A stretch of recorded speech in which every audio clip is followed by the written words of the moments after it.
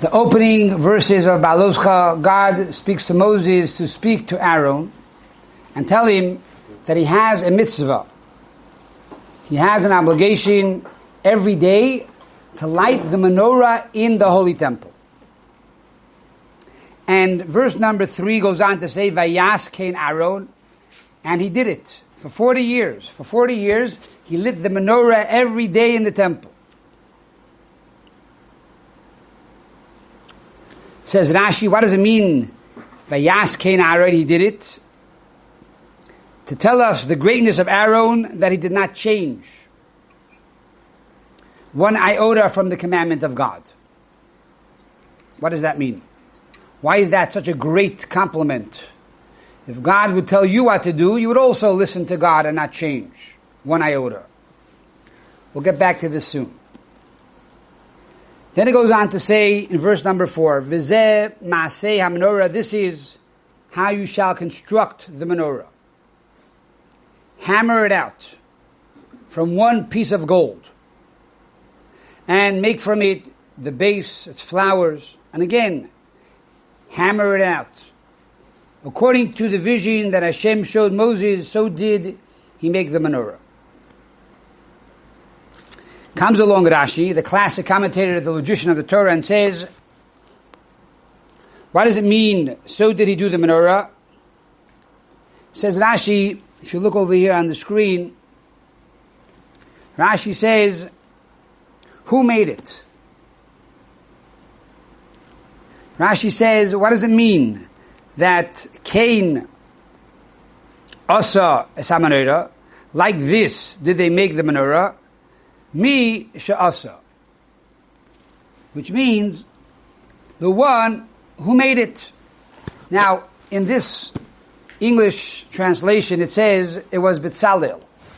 But for some reason, Rashi does not tell us who is the one that made it.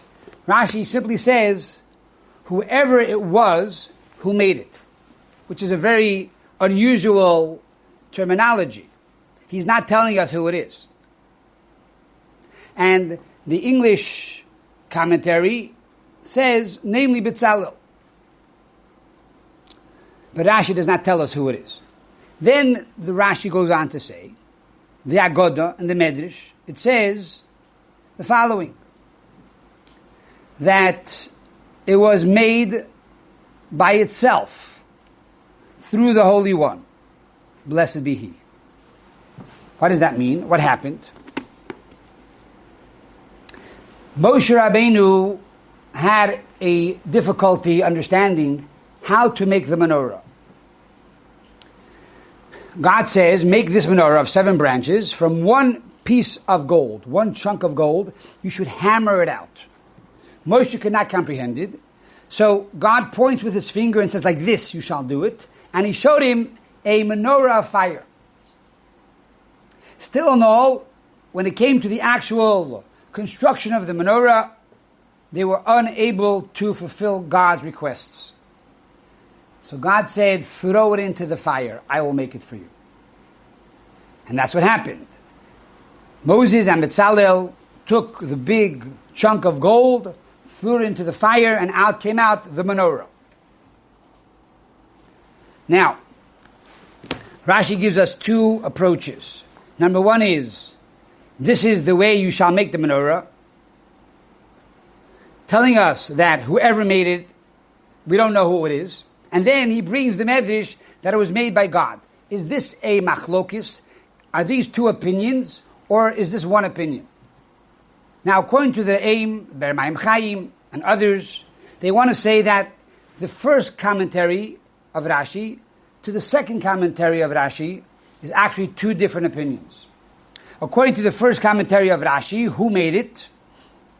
Probably Betzalel. He was the official architect and contractor of the Mishkan, so it was probably him. According to the second interpretation of Rashi, this was done by God. Moshe Rabbeinu had a challenge, a difficulty, how to construct it. God said, throw it into the fire.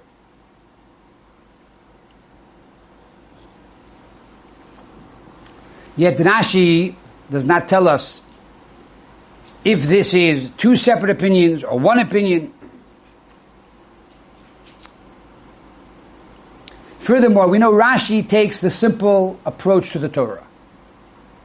If so, why must he bring in the Medrash, which is again the homiletic approach to the Torah, which is not logical or simple, but rather more mystical or more mysterious? This is not Rashi's forte. Why must he bring in the Medrash here?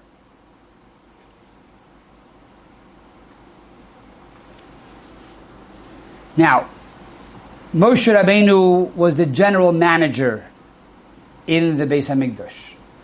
He hired Bezalel, he hired Eliyav, he hired the other specialists to help construct the temple. But Moshe Rabbeinu oversaw everything and was involved with every detail. Yet Rashi does not tell us who made it. He said, this is the workings of the menorah. Whoever made it, made it. What's going on over here? Furthermore, in this parsha, we are told primarily that Aaron was commanded to light the menorah. We are not told how to construct the menorah. If you recall, in the book of Exodus, in the portion of Terumah, already then in great length, great detail, God tells Moses every one of the vessels in the Holy Temple. How to construct each one. What materials are to be used for each of those vessels. So all the commentaries ask a question. If already this was given over in the book of Exodus, why now must it be repeated in the portion of Bahaloscha? And there are those who say it's to tell us the chidush, the novelty, the detail, that it has to be hammered out from one piece of gold. And that's why it's repeated here.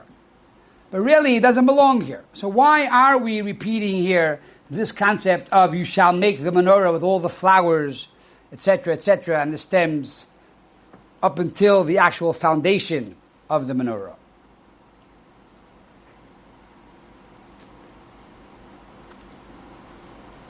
Okay, let us understand the background or the backdrop of this parsha. Where is it coming from?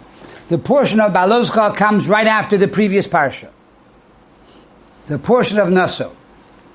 What happened at the end of the portion of Naso? What happened was that the Mishkan is constructed and the princes of each of the tribes, of the 12 tribes of Israel, bring a daily sacrifice for 12 days to initiate the building of the Mishkan. So in other words, it was completed, but now to start the actual daily service, each prince of each tribe brought sacrifices on the altar. This is called the Chanukas HaMizbeach, the inaugurating of the altar. Now, says Rashi, in this week's Torah portion, the very first Rashi, that Aaron HaKohen, Aaron the high priest, when he saw that the princes were chosen each day to inaugurate the temple, says Rashi these words. Cholsha daitoi. Cholsha daitoi. Which means he became very sad. Or literally, his knowledge became weak. He became diminished. Why? He became very jealous. He saw that these 12 princes were chosen to inaugurate the altar, and yet he, who was the high priest, was not given the opportunity to do anything to inaugurate the temple. So God tells Aaron, through Moses, tell Aaron that he is now going to inaugurate the altar through the menorah. And his is greater than theirs. Because they did it only once. And he's going to do it every day.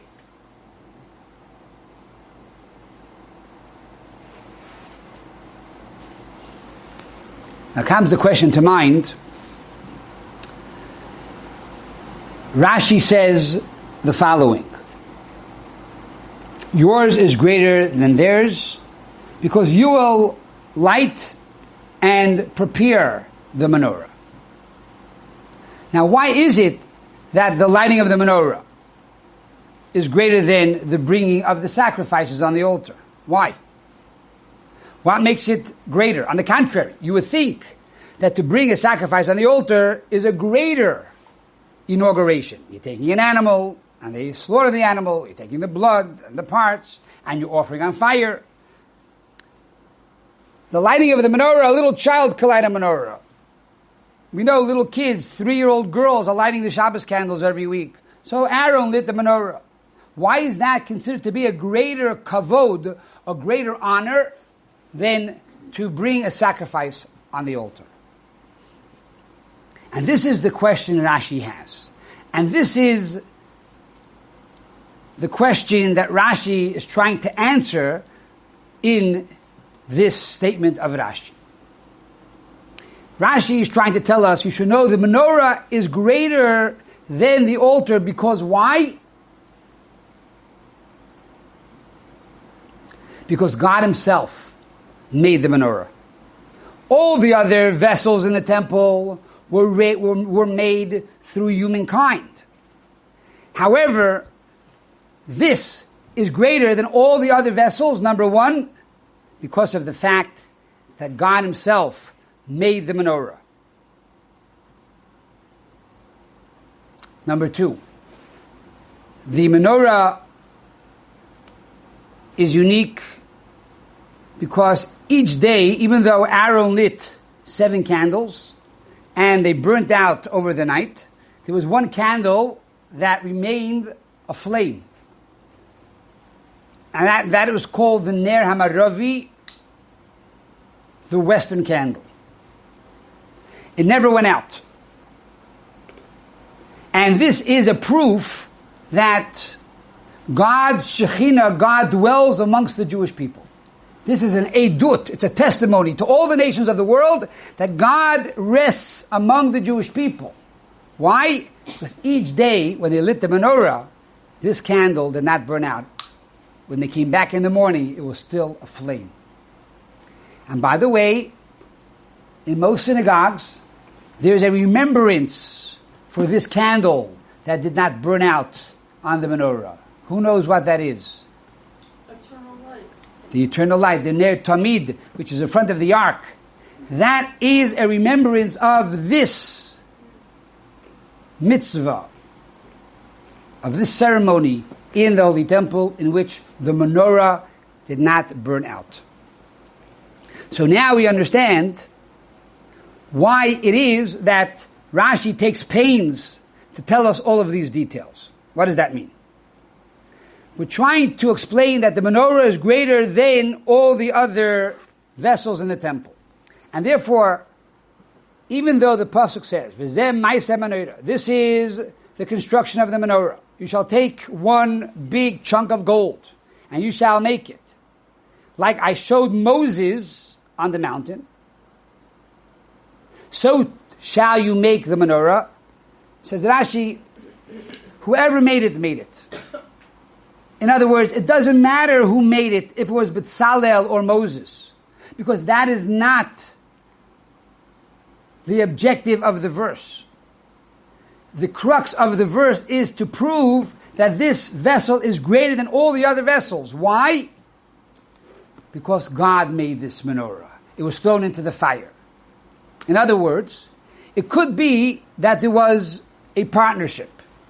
Bezalel and Moses took it together and they tried to fashion it. It didn't work. Then they threw it into the fire. So there was some human intervention. So therefore they do get the credit for it. But yet ultimately God is the one who made it. And that is why this vessel is greater than all the other vessels. And that is why this is what brought Aaron to ease by telling him, you should know yours is greater than all the others. This is on a level of pshat, on a simple interpretation, which from here we see and understand why Rashi does not tell us who is the one that actually constructed it, because he does not want to diminish from the general theme of the pasuk, which is to tell us that really, ultimately, God was the one that made it. And that is why it's so unique and so beautiful and greater than all the other vessels. On a deeper level, on a more Kabbalistic, Hasidic level. In life, there are two approaches of how we serve God. One is called the Asusa de Lasata, and one is called the Asusa de Le'ela. Or in modern Hebrew, Itaruta de Latata and Itaruta de Le'ela, which means an awakening from above or an awakening from below. Usually, when we do a good deed, we have an awakening from below. We decided to do this. Sometimes, we were not planning on doing it, and we get an awakening. We're walking down the street. Hey, you know what? Maybe I will light candles this Friday night. I haven't done it in 30 years, but maybe I should do it. Or Purim is around the corner. I wasn't planning on going to hear the Megillah, but maybe I'll go. This awakening was from above.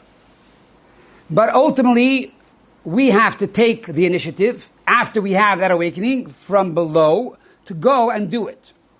Once we do this action from below, there's another awakening from above, which is the reward that we get for doing that mitzvah. It awakens us to do another mitzvah. But primarily, we now receive a blessing, a reward for doing that mitzvah. So, if you give, let's say, $10 for tzedakah, so God will bless you back, and He will compensate you, let's say, with $50. So, I did the action, the awakening from below, now I get the awakening from above. But there are some times that the awakening from above is much greater than the awakening from below. In other words, an example. I bought with a dollar, a lotto ticket. That same day I gave $10 for charity. That night I win $100 million from the lotto. Now I gave only $10 for tzedakah that day, and I only bought one lottery ticket. So why did I win $100 million? This is called an atruta de le'ela, an awakening from above, which is totally beyond my actions below. It's not comparable. This is a gift from Hashem. We did something, A, I bought a ticket, and A or B, I gave a little tzedakah, but the blessing is totally beyond my actions. You know, certain people, they're good people, they deserved it. Okay, they deserved $1 million. But $100 million, this is a gift from God. And this is what the Torah is telling us here. Rashi connects these two ideas. He gives us two interpretations. Who made the menorah? On one hand, whoever made it, made it. Who was that? Whoever made it was God. But yet we don't say it was God. Why? Because the level in which God made it was an awakening from above that was beyond any names of God. It was beyond all of the actions down here below. Because throwing a piece of gold into a fire doesn't warrant this gorgeous menorah coming out. You can't say it's tit for tat, it's action for action. The reward is so much greater than the actual avodah, experience or participation that is clearly from God. But even on the level of godliness, it wasn't a level which was associated with creation and world, but it's a level of godliness that whoever it was, implying a level of godliness beyond all names. As we know, we discussed it in the past, that Rambam tells us there are 7 names.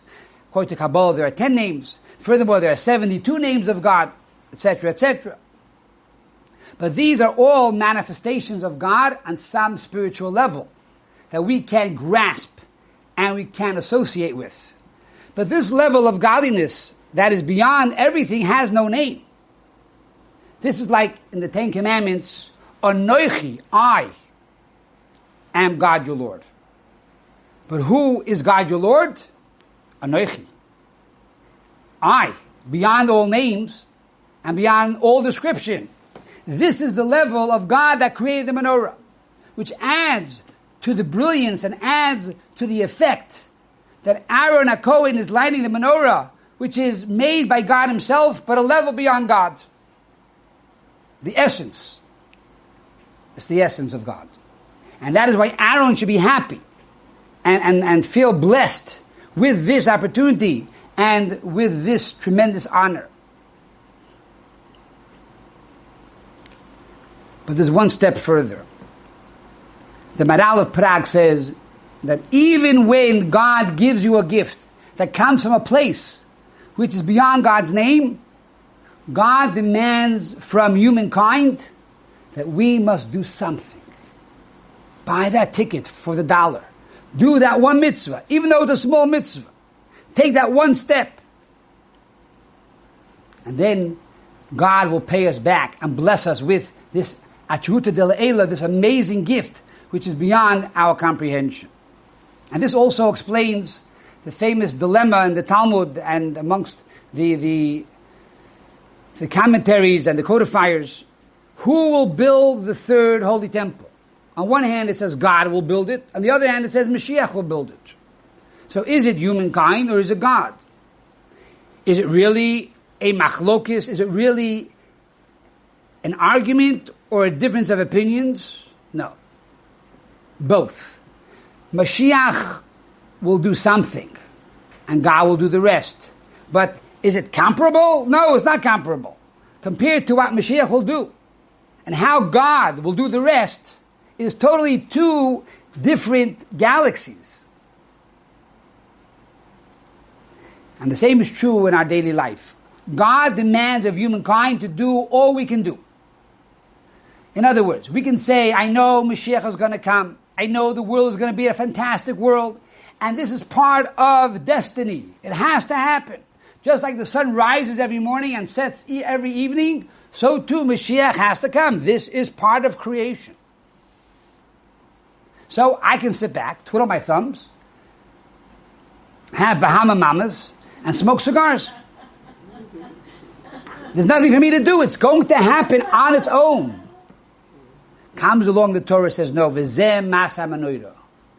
B'tzalel and Moshe, they participated. Yes, their actions compared to the ultimate blessing of the menorah and God's revelation in creating the menorah was totally incomparable, but yet they did what they could do humanly. And that is required of us. I will participate what I can do humanly, but I know God will give us this Ateruta de Le'ela, this awakening from above that will bring tremendous blessing and reward to every human being. And we said this many times. A Jew and non-Jew have to know we are created in the image of God. And therefore God loves every single one of us. And God wants us to be successful. And God wants us to be happy. And you can have a simple example from a father and mother. Each normal, healthy father and every healthy mother wants the best for their children. They'll take the shirt off their back for their children. Now God is infinite and God has infinite resources. Don't you think He wants to give us all of these things? But He wants us to participate, one little finger, one little act of goodness and kindness, and to create that vessel for all of His blessings and His love. So in conclusion, we look around, we think other people have better than us. The grass is always greener on the other side. Says the Torah, look at your own lot. God is telling you, you have the best. I am giving you my menorah. All you have to do is light it. And then you will see the gifts, the reward, the blessings, and God's benevolence. We hope and pray that we are talking about the menorah very soon to see the rebuilding of the third holy temple. And once again, Aaron HaKohen will light the menorah when all the Jewish people and all the nations of the world will come to the third holy temple. Amen. From here to be Amen.